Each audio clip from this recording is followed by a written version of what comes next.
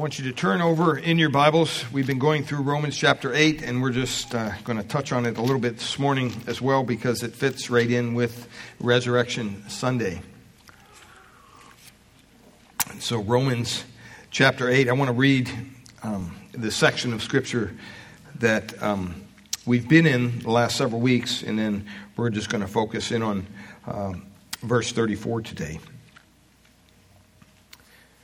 But Romans chapter 8, beginning in verse 31, the Word of God reads, "What then shall we say to these things? If God is for us, who can be against us? He who did not spare his own Son, but gave him up for us all, how will he not also with him graciously give us all things? Who will bring a charge against God's elect? It is God who justifies. Who is to condemn? Christ Jesus is the one who died, more than that, who was raised, who is at the right hand of God, who indeed is interceding for us.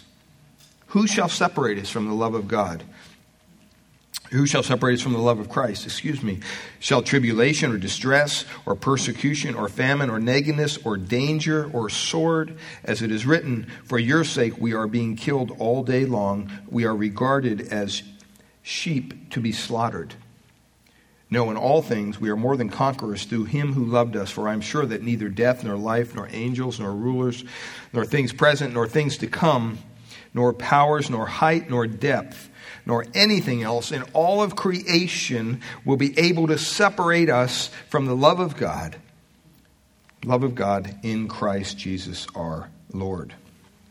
We've been looking at this text, and I want to focus in today on verse 34. Who is to condemn? Christ Jesus is the one who died, more than that, who was raised. Jesus died, more than that, he arose. I want to look at this morning the implications of the resurrection of our wonderful mediator and Savior, the Lord Jesus Christ. I think we come to these verses today, and a lot of times we take these things for granted. We celebrate the birth of Christ at Easter. We celebrate his death and resurrection, or at the birth of Christ at Christmas. We celebrate his death and resurrection at Easter. And sometimes we can grow complacent with some of these verses. And up to this point in our study in Romans chapter 8, God has overwhelmingly shown us how we are secure in Christ. Let me tell you, if you're here today and you're struggling with security in your life, you just don't feel secure in this world with all the dangers and toils about, there's a way that you can be secure. That security can only come from God through his Son, the Lord Jesus Christ. And I would press upon you today to cry out to him to forgive you of your sins, to repent, to turn from your sins and turn to the Savior. Because he alone is the one who can save you and give you the security that we've been talking about the last several weeks. It's very clear in verses 28 to 30. God is working, God is choosing, God is predestining, God is calling, God is justifying, God is glorifying. This is a work that comes from the hand of God. This isn't something we generate. I grew up in a church where I was taught that, you know what, you had to do certain things, and if you did those certain things, then maybe eventually one day God would let you into heaven after you died and went to purgatory. And then maybe if people were still able to pay for the Mass and pray for you, eventually you would go to heaven. That's a lie from the pit of hell. The Bible doesn't teach that. The Bible teaches to be absent from the Lord, if you're trusting in him, is to be absent from the body, is to be present with the Lord. When you leave this life, beloved, you go only one of two places, heaven or hell. The reason that you would go to hell is because you deserve it, as I do. We all do. We're all lost in our sin. The Bible says that there's none righteous. There's not even one. What does righteous mean? Righteous means to be perfect like God is perfect. Anybody here perfect today? I don't think so. We're not perfect because we know that we do wrong things. We call those wrong things sin. That's what the Bible calls them. We can't excuse it, even though we live in a society that loves to excuse sin. Having an affair is, or committing adultery is now called having an affair. Practicing homosexuality is a lifestyle. Killing the unborn child is, well, that's just a woman's choice. See, we've dumbed down everything to think that, oh, everything's okay. But in our heart of hearts, I think that you know, as I do, that things are not okay. And the Bible says very clearly that we all need to come to terms and come to grips with that sin that holds us captive. And so when Paul answers these questions, he asks these questions. We call these 5 unanswerable questions because they aren't answerable. If God is for us, who can be against us? Put in a name. Is that name greater than God? I don't think so. Second question he asks is, who did not spare his own son but gave him up for us all? How will he not also along with him graciously give us all things? All these things that we have in our life, the good, the bad, and the ugly, God has the ability, beloved, to take these things and turn them around for his good and for our good. Even, I would dare say, our own sin.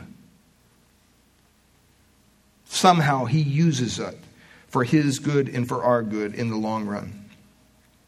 And the third question we looked at is, who will bring a charge against those whom God has chosen? How will anybody bring a charge against God's elect? If God said, you know what, I'm going to protect and save these people, who's going to come against God and say, oh no, you're not? Do you think the enemy, the devil, has more power than God? I don't believe so. God created him as Lucifer. And so we stop and we think there's no greater being than God himself. And even when the death of Jesus was mentioned in the question 2 there, it's mentioned as God giving up his son. It's God doing this work of salvation for us. And so we come to the fourth of these 5 questions. And he says there in verse 34, who is to condemn? Who is to condemn? You know, the world is full of people who feel condemned every day. Some of them rightly so. But as believers, remember what we learned, verse 1. Romans chapter 8, what's it say? There is therefore now no condemnation for those who are in Christ Jesus. Are you feeling a little condemned today? You feeling a little pressed upon? Maybe you need to cry out to God and ask him to save you so that you too can be in Christ Jesus. So that you too can look at that verse and say, you know what? There's no condemnation against me because I am in Christ Jesus. So Paul asked that question, who is he that condemns? And there's no answer because of the verse and what it says. It says, Christ Jesus who died. We just celebrated Good Friday, right? We know what happened on Good Friday. Christ died for our sins. He was put on a cross. He was executed by the hands of evil men. But as we studied on Good Friday, we know that God was the author of that execution. God killed his own son. Jesus willingly was killed by his Father on the cross for our sin, out of love for us, so that one day we wouldn't have to bear the brunt of our own sin. Can you imagine one day standing before a holy God covered with your sin? What would you say? What could you say? Well, I helped these people. You know, when I was down there on earth, I fed some homeless people. Helped shelter some people. I gave some money to the church. I even went to church on occasion. It was nice to my neighbors. Man, I was a good dad. I worked hard. I provided for my family. I was a loyal husband to my wife. Doesn't any of that stuff, God, get me anything? And the Bible says very clearly that there's going to be people who, even do works in the name of God. In Matthew chapter 7, it says many people are going to stand before Jesus Christ one day and say, Lord, Lord. They're going to call him Lord. And they're going to say, Lord, Lord, haven't we done this? Haven't we cast out demons? I mean, that's a pretty big deal. I've never cast a demon out, nor would I really want to. I don't want to be around the demon, right? Some people go out there and hunt for him. Not me. I just stay as far away from that stuff as possible. Because I know that, you know what? My God is greater, and I don't need to mess with that piddly stuff. So it's important to understand that when that verse tells us that, okay, that people have cast out demons in my name. They're saying this to Christ in your name. We've healed the sick. We've done this. We've done that. And he says what? Depart from me. I never knew you. It wasn't that they were once a Christian and now they lost. No, that can't happen. That's the text that we're looking at. We're secure in Christ. Once you come to Christ for salvation, your sins are forgiven, past, present, future. I mean, it's a really good deal when you stop and think about it. I mean, you get all your sins paid for, and then you get the promise of eternal life in heaven. You don't have to worry about falling into the depths of hell and burning in fire and brimstone for all eternity. I mean, think if it was just a week. That would be horrible. Have you ever been burned?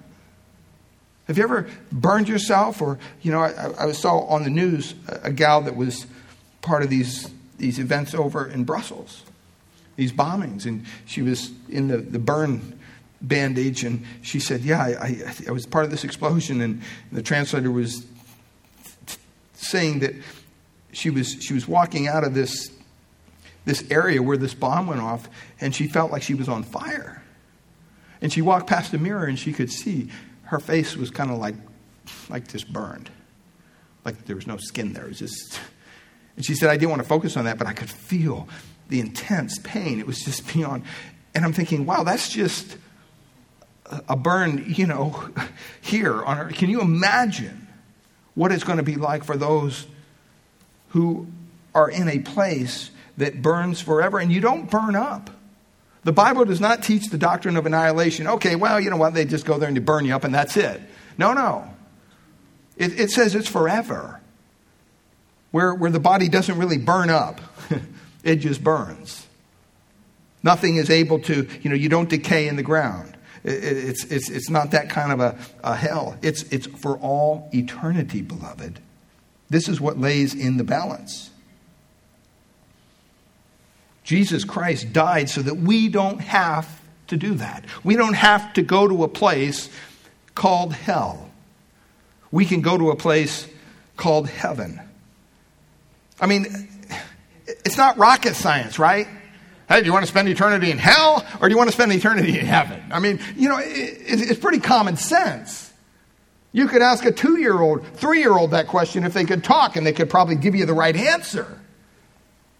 But the question is, how do you get there? How do you get to heaven? That's what should be weighing on your heart, your soul.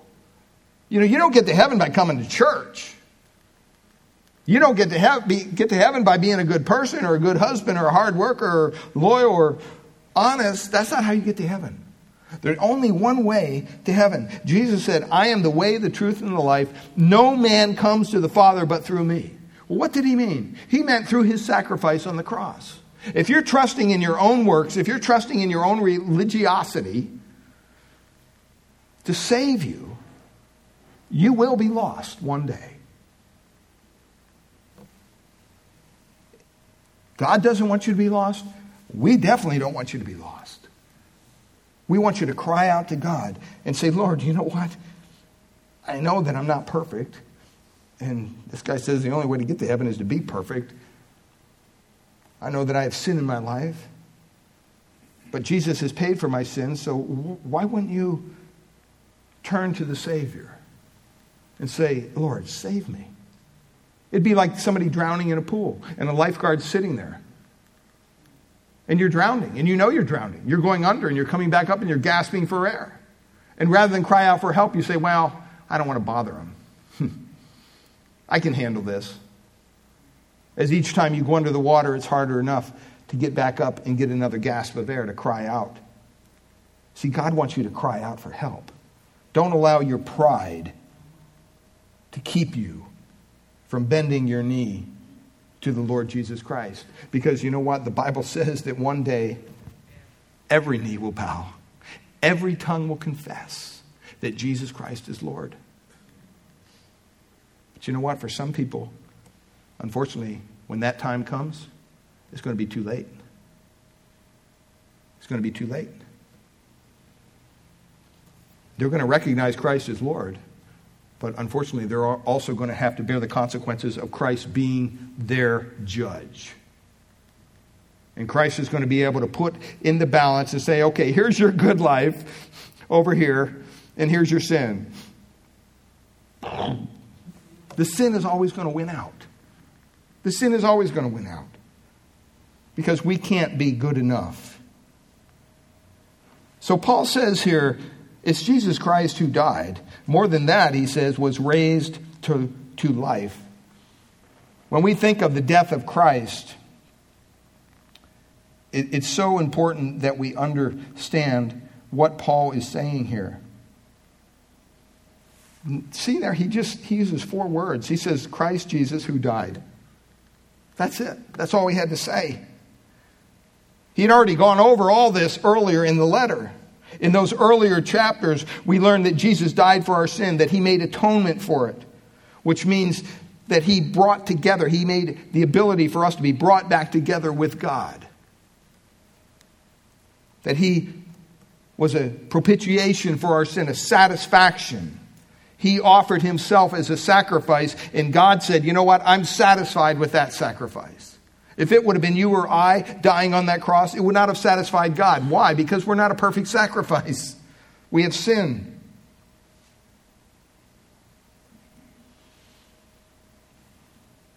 And because Jesus had no sin of his own for which to atone for, he didn't have to pay for his own sin.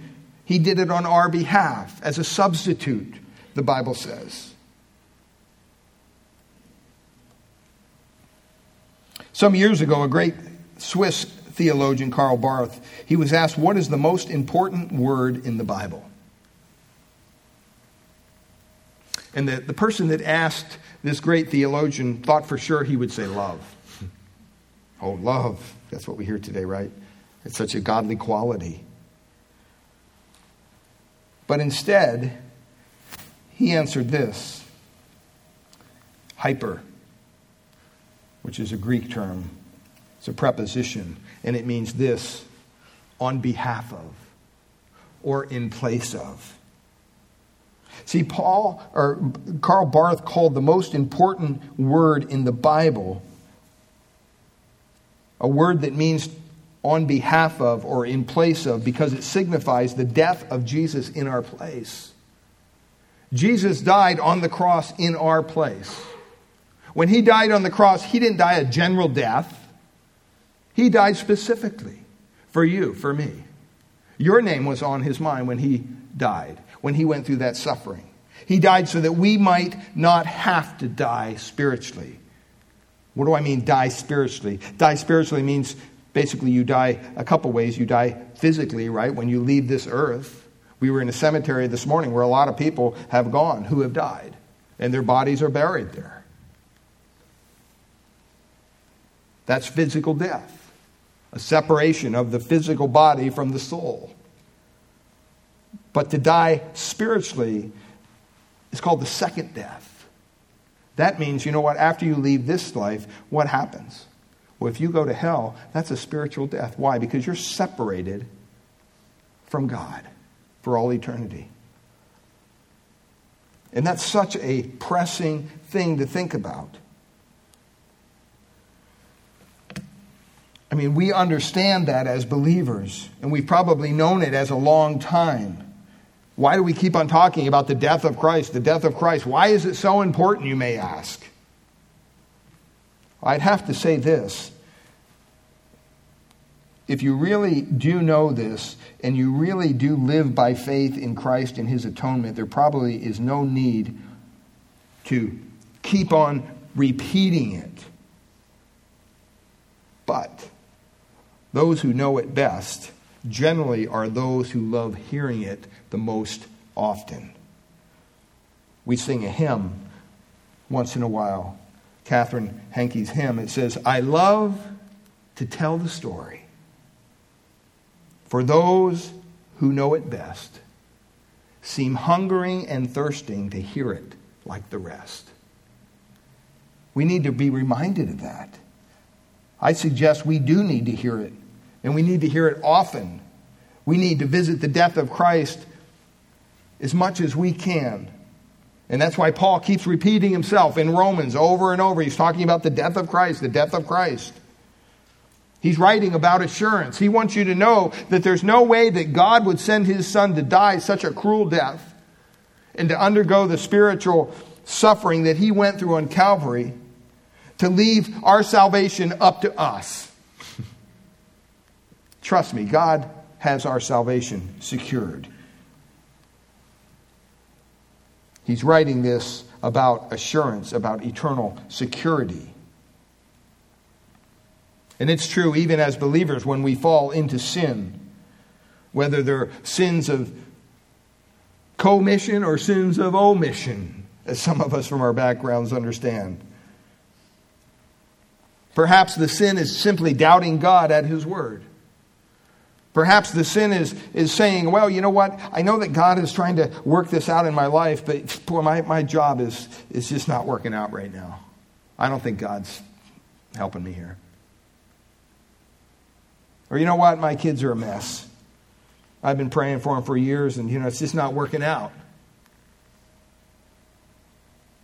Or maybe, you know what? The relationship that I have right now is just on the rocks. Yeah, I know the Bible says it's going to all work out if we just do things his way, but I'd rather just do it my own way. I'm just going to give up on God. See, that's a mistake. Sometimes we get to the point where we find ourselves even questioning our own salvation. Maybe we were saved and now we've lost it or we've fallen away. Paul is telling these believers that can happen. That's an impossibility with God. If you find yourself thinking like this, you need to hear that old story again. You need to hear what Jesus did for your sin, bearing the punishment of God in your place. You say, well, what if I'm a Christian and suppose I sin? Well, first of all, I'd say don't say suppose. Because you're going to sin, right? I mean, that's just a given in life. We all sin in a myriad of ways probably every day. We sin and we continue to sin. That's not the right question. The question is rather, did Jesus die for my sin or did he not? That's the question you need to ask. And if he did, then the punishment for that sin has been undertaken by Jesus in our place.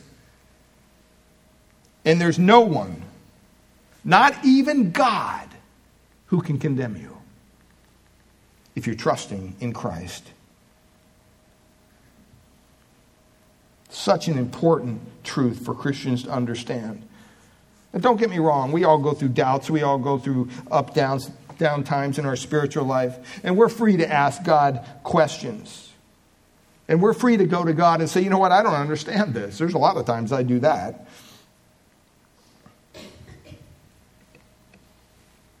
But if you're outright disbelieving God's word,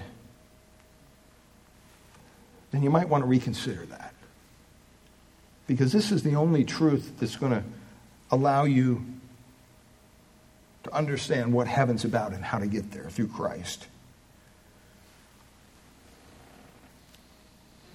So Paul says Christ died. He died for you. He died for me. He hung on the cross.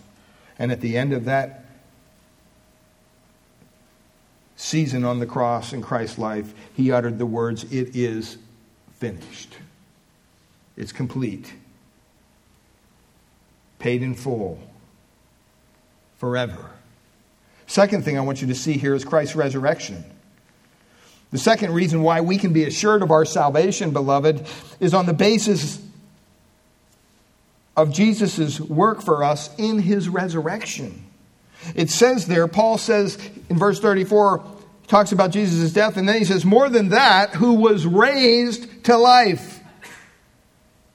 I mean, that's a kind of a strange way of introducing the doctrine of the resurrection because it's linked directly to Christ's death, as if it adds something to it. If the atonement is a finished work, how can that be true? See, Paul explained earlier in Romans when he was dealing with the work of Christ more extensively, he explained this. Think back to what the apostle said at the end of chapter 4, as he brought this first section of Romans to a close. He says in Romans chapter 4, verse 25, He, Jesus, was delivered over to death for our sins and was raised to life for our justification. What does it mean, raised to life for our justification?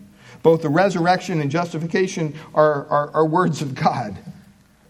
Justification basically means the declaration that you are now righteous. Not because of who you are, but because of what Christ has done. That's what happens when we come to the cross and we acknowledge our own sin and we turn from that sin and we embrace a Savior who has died in our place, who was a perfect sacrifice. And when we allow ourselves to trust Christ in such a manner, and God does that work of transforming our heart and giving us the faith to believe in the work that Christ has done for us, then God says, you know what? Even though you're not righteous, you deserve hell like everybody else, but because you're putting the faith that I gave you in the Lord Jesus Christ, on the work that He did on Calvary, and you believe that He died and that He was raised on the third day, and you believe that He's the Son of God, you know what? I'm declaring you righteous. I'm justifying you. I'm making you as if you had never even sinned once. You're perfect, just like my Son. Stop and think about that. Who wouldn't want that? Think if you could go to the bank today,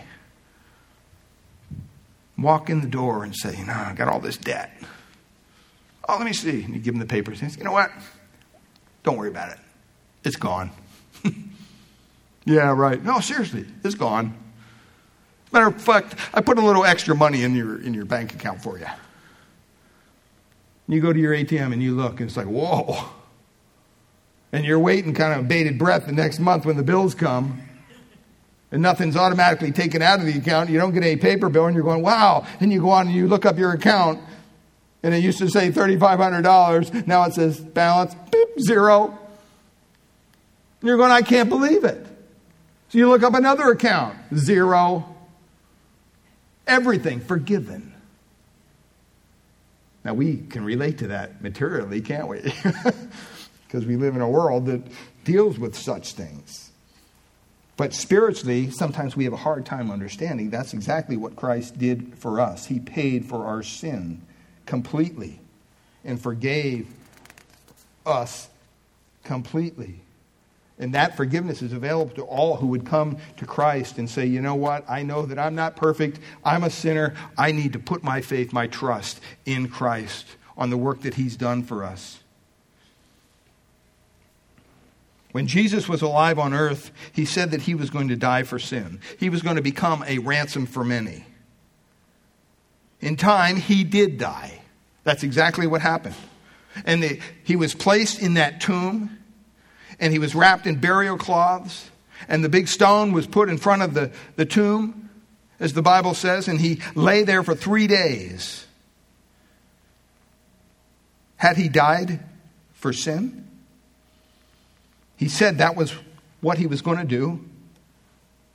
But the words alone do not prove His death was an atonement. Suppose Jesus was deluded.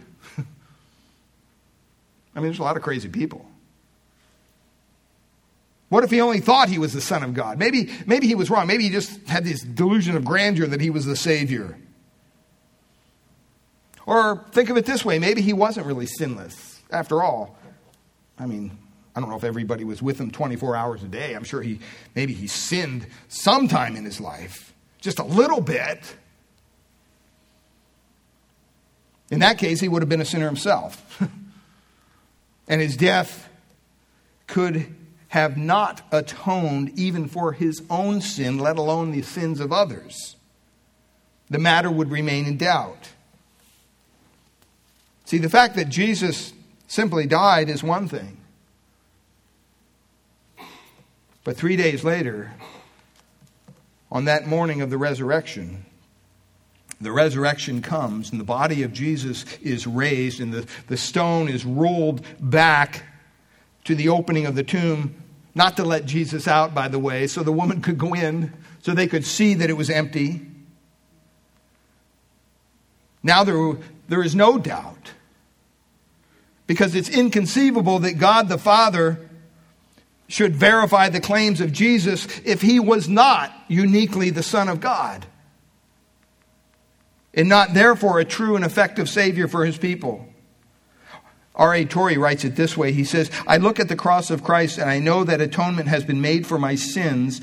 I look at an empty sepulchre and the risen and ascended Lord, and I know that atonement has been accepted. There no longer remains a single sin on me, no matter how many or how great my sins have been. My sins may have been as high as the mountains, but in the light of the resurrection of the atonement that covers them is as high as the heavens. My sins may have been as deep as the oceans, but in light of the resurrection, the atonement that swallows them up is as deep as eternity.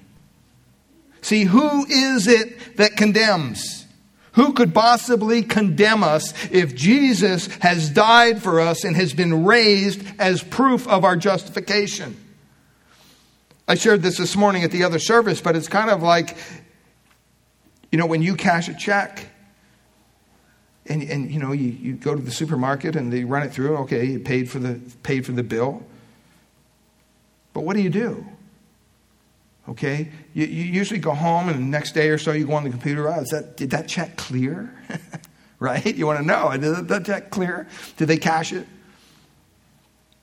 Doesn't it irritate you when it irritates me when somebody gives you a check, like maybe a gift, and then they don't cash it. So what are you doing? Sometimes be blessed with a gift or something. My wife holds on the check. I'm like, what are you doing? Cash that check. These poor people are probably pulling their hair out there. Why haven't they cashed the check yet? That's just because you want to balance you want to make everything right. Well, listen, on Good Friday, the check was cashed. But on Resurrection Sunday, that's when the check cleared. See? That's so key to understand that. All right? And so here we see not only the death of Christ, but the resurrection of Christ. And the third thing here is Christ's enthronement at God's right hand. This even gets better. I mean, it's like you're climbing this huge mountaintop and the scenery just gets more and more beautiful as we go. But it deals with the ascension and it deals with the enthronement of the Lord Jesus Christ. We don't talk about the ascension much, but in some faiths they even have Ascension Day. And they celebrate the ascension of Christ, the time after the resurrection when he ascended to glory in his glorified body. There's two teachings here. First, the glorification of Jesus. And that was really an answer to prayer as he prayed in John 17. He said in John 17, verses 4 and 5, I have brought you glory on earth. This is Jesus praying, by completing the work that you gave me to do. And now, Father, glorify me in your presence with the glory I had with you before the world began. See, Jesus didn't start his existence in Bethlehem in a manger. Jesus is an eternal being. Jesus is God. So Jesus existed for all of eternity. Well, where did he exist before that little manger in Bethlehem? He existed in heaven, in a perfect place, in a place of glory. And when you stop and you think about it, I mean, have you ever been on vacation for a couple of weeks and maybe, you really went all out and it's just a beautiful time, a beautiful resort, and maybe even one of those all-inclusive things. I've never been to one of those, but I've heard about them. They're pretty cool. So, you think about that, okay? And you've been out there maybe, 5 days or 10 days. And you realize, wow, this isn't reality, right? This has got to come to an end. This vacation soon is going to be over. And you have that kind of pit in your stomach. I got to go back to work, and no more playing by the pool and enjoying the sun and all these things. Well, you think about Jesus. He was in a perfect place, not just some fancy resort. He was in a perfect place. And yet he was willing to leave that perfect place and come to this place we call earth. Now, I don't know about you, but that doesn't seem fair. I mean, here he's in heaven. He's glorified. He's just in a perfect place. And yet he says, you know what? I'm going to go down to this sin-stained, ugly world, and I'm going to live for 30-some years. And then I'm going to endure a horrible death because I love these people, and I want to provide a way of salvation. So his glorification was when he went back to that place after he was resurrected. And we know that he is at the right hand of the Father. The Bible tells us that. According to Acts chapter 7, verse 56, when Stephen was being stoned, it gave us an indication that before he died, he saw the glorified Jesus standing at the right hand of God. And Paul was stopped and redirected, remember, by Jesus' voice on the way to Damascus. Saul was, and that's where his conversion, where he became Paul. I mean, the Apostle Paul, the guy that wrote the book that we're reading right now, used to kill Christians. And yet God transformed him. So don't sit here this morning and say, well, you don't know my background. I don't know if God could. No, trust me. God can change you. He can change anybody through the power of his word and through the power of the Spirit. Even the Apostle John later saw visions of Jesus. And so he ascended into heaven. But it also says that he was seated at the right hand of God. The right hand of God is considered a place of honor. Remember the apostles, when Jesus was down here, they kept on asking him, well, who's going to sit next to you? They wanted the place of honor. That's what they were after. And that alone is significant when it comes to our eternal security. Because it means the one who has achieved it for us by his death has been honored for that achievement. God is saying, you know what? I'm honoring my son because he's at my right hand. You hear the illustration we use today, hey, he's my right hand man. Well, what's that mean? I mean, he's right there. Right? I mean, that's kind of a place of honor. It's a place where you're going to depend on that person. It's a place of honor. But the most important thing about Jesus' session here, when he's seated at the right hand of God, is that the idea that he's seated implies a finished work. The work is finished. I mean, think about it. What do you do when you're done working hard out in the yard or whatever? I mean, you don't just stand there in the middle of the yard for the next couple hours. No, you usually go inside and you sit down. Why? Because you're tired. Okay? And the work is hopefully done. Usually it's not, but we like to think it is. So, we take a break anyway. But when Christ sat down, it implies here that this work is finished. And the person rests from the work. That's what God did in Genesis 2:2, when he rested after the work of creation. The point is developed in the letter of Hebrews. If you turn over to Hebrews chapter 10, I just want to read this verse for you, because it's just a couple verses, because it shows us so clearly about the work of Christ. And this is talking about the priestly work of Christ and how superior the work of Christ is and how it replaces all the work done by earthly priests. That's why I'm not a priest. We're all kingdom of priests, but I'm not a priest in the sense of an Old Testament priest. And it tells us here in Hebrews chapter 10, look at verse 11. It says, in every priest, here's what the priests would do. They would stand daily at his service, offering repeatedly the same sacrifices. Then it says this, which can never take away sins. Why would they do that? They were doing it in anticipation of the final offering by God. They were instructed to do that. It was an act of obedience on their part. But you think about it. Here this guy is doing his job over and over and over again, and it's meaningless. As far as paying for their sins. You're not going to pay for somebody's sins when you sacrifice a lamb or a goat or any other animal. But it says in verse 12, but when Christ, don't you love the buts in Scripture? But when Christ had offered for all time a single sacrifice.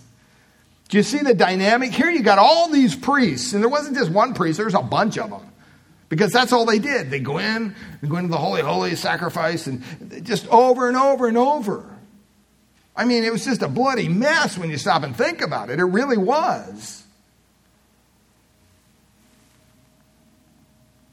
But it was anticipation of this sacrifice.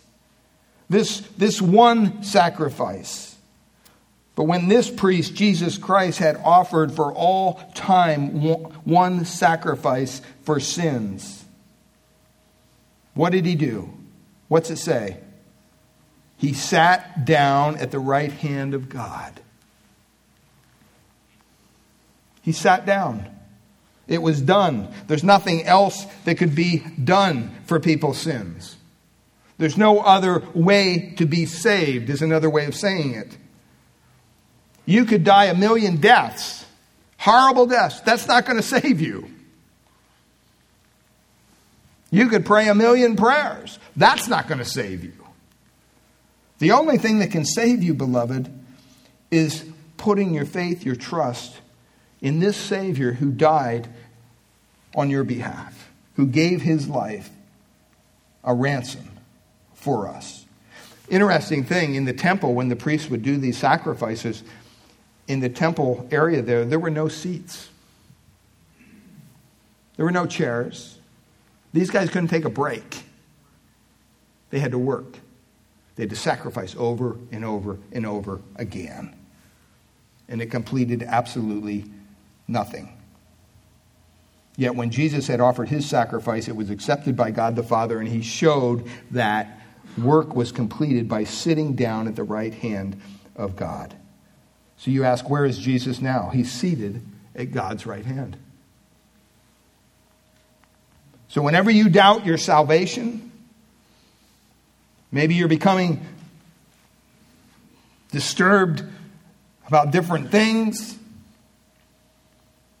look to Jesus at the right hand of the Father. Realize that he is there because his work of sacrifice is completed, and that nothing can ever add to it or take away from it. And that you, as a born-again person who is trusting in Christ and in Christ alone, that you are therefore completely secure in him. There's now, therefore, no condemnation for those that are in Christ Jesus. That's a good place to be.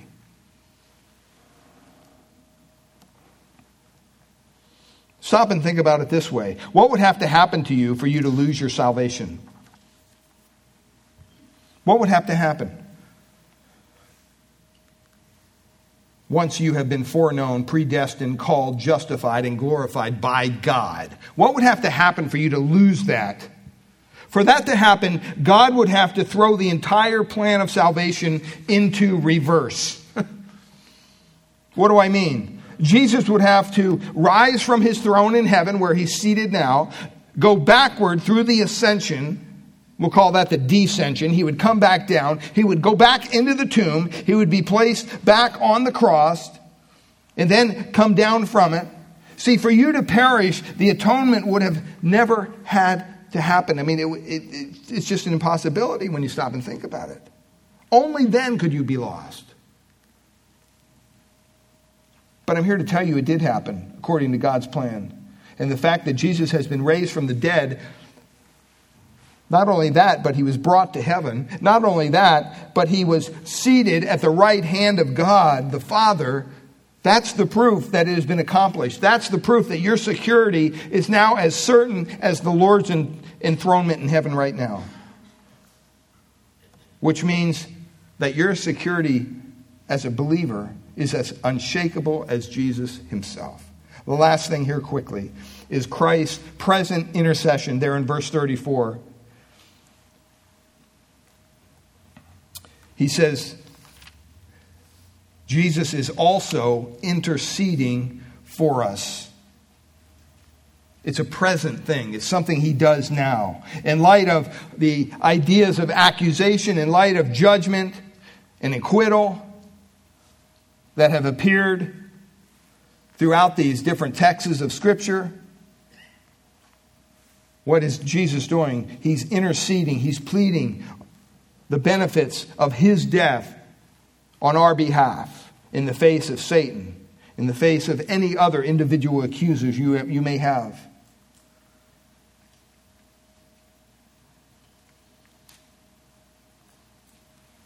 Paul has introduced this verse here with the question, who is it that condemns? The answer is no one. No one. As long as Jesus died, been raised, and is now seated at the right hand of God and is making intercession for us, there is no need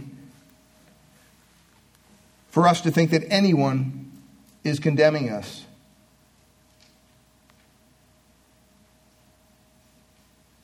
When you stop and think about it, why would Paul say that? Why would Paul say, well, who is it that condemns you? Martin Lloyd-Jones says it this way: there is no need for our Lord to defend the believer. He has already done so, once and forever. But, in any case, it is God the Father himself who sent his Son to do the work. There can never be any query or question in God's mind with regard to any of his children. See, sometimes we misunderstand what this intercession is all about. In this context here, it has to refer to Jesus' prayers for his people. Much like his prayer in John 17, in which he prays for and receives all the possible benefits of his death for them, for the living of their Christian lives. It means that there is no need that you can possibly have to which the Lord Jesus Christ is ever indifferent with you, ever. It means that there is no problem to which he will turn a deaf ear, or for which he will refuse your approach. Donald Gray Barnhouse says it this way: you do not have a problem too great for the power of Christ. You do not have a problem too complicated for the wisdom of Christ. You do not have a problem too small for the love of Christ. You do not have a sin too deep for the atoning blood of Christ. One of the most wonderful phrases ever spoken about Jesus, he writes, is that, which is found on several occasions in the gospel, it is that Jesus was moved with what? Compassion. He loved men, he loved women, he loves you. Do you have a problem? He can meet it. Doesn't matter what it is. The moment that problem comes to you in your life, he knows all about it. If there is a fear in your heart, it is immediately known to him. If there is a sorrow in your heart, it is immediately a grief to his heart. If there is a bereavement in your life or any other emotion that comes from any child of God, the same sorrow, grief, or bereavement is immediately written on the heart of Christ. We find written in the Word of God, in all their afflictions, he was what? Afflicted. See, Jesus intercedes for us in precisely those things. He's heard in his intercession. He ministers to you out of the exhausted treasure house of all glory. See, that's why Paul can write in Philippians chapter 4, verse 19, and my God will meet all your needs according to what? His glorious riches in Christ Jesus. Some of you remember the song Bobby McFerrin wrote, "Don't Worry, Be Happy." I like that song, personally. I kind of like it. Catchy tune.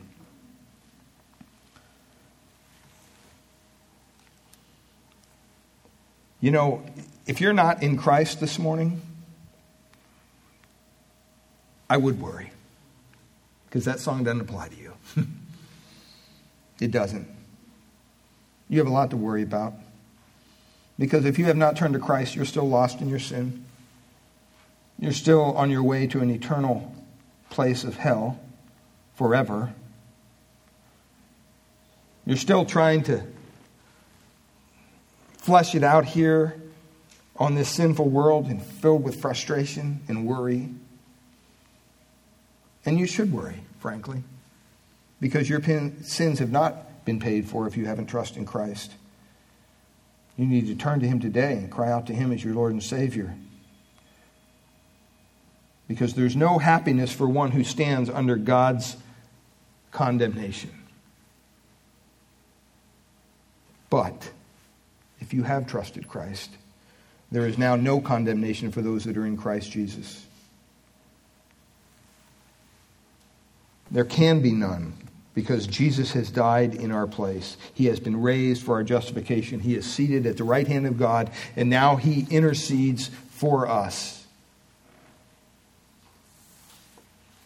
Should people with such a intercessor worry? The Son of God is praying on your behalf, interceding for you. You know, in that case, don't worry, be happy is a good thing. We're instructed not to worry. And so, you know what? Leave this place, if you're a believer in the Lord Jesus Christ, with happiness on your heart, with a joy beyond understanding. We should rejoice with joy unspeakable and full of glory. Father, we thank You for Your word this morning. We thank You this day that we can celebrate the risen Lord. We thank You, Lord, that as we know that Christ came from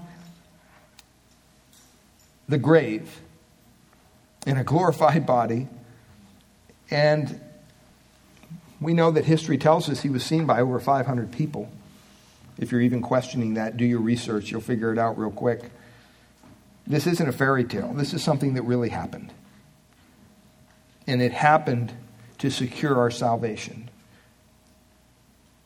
But it doesn't happen automatically. We need to come to the cross. We need to bow our heart and our knee and acknowledge that we're not the Lord, that Jesus Christ is the Lord, that we're not in control, that God is in control. And you can cry out to Him as your Lord and Savior and say, "Be merciful to me, a sinner." That's a prayer that God will hear when it's prayed from a sincere, repentant heart. He'll save you. He'll transform you. He'll make you a new person in Christ. He'll deliver you from the kingdom of darkness to the kingdom of light. He'll make you a brand new person in Christ.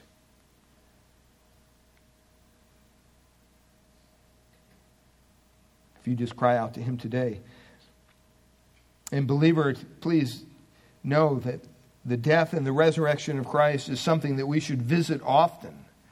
We should never tire of it. We should ever be willing to tell the story over and over and over again. Because it's that story of death and resurrection that secures our salvation. And without that security, what would salvation be? There would be no salvation if salvation were left up to us. And so, Father, we thank You. And we pray that as we leave here today and probably spend time with family and friends, Lord, we pray that You would bless this day, that it would be a time of fellowship and of conversation that honors You. We even ask You to bless our fellowship time over in the fellowship hall after this service. That You bless the food to our bodies and just bless our time together. Father, we thank You and we praise You. In Jesus' precious name, amen. Let's stand together and we'll close with a song.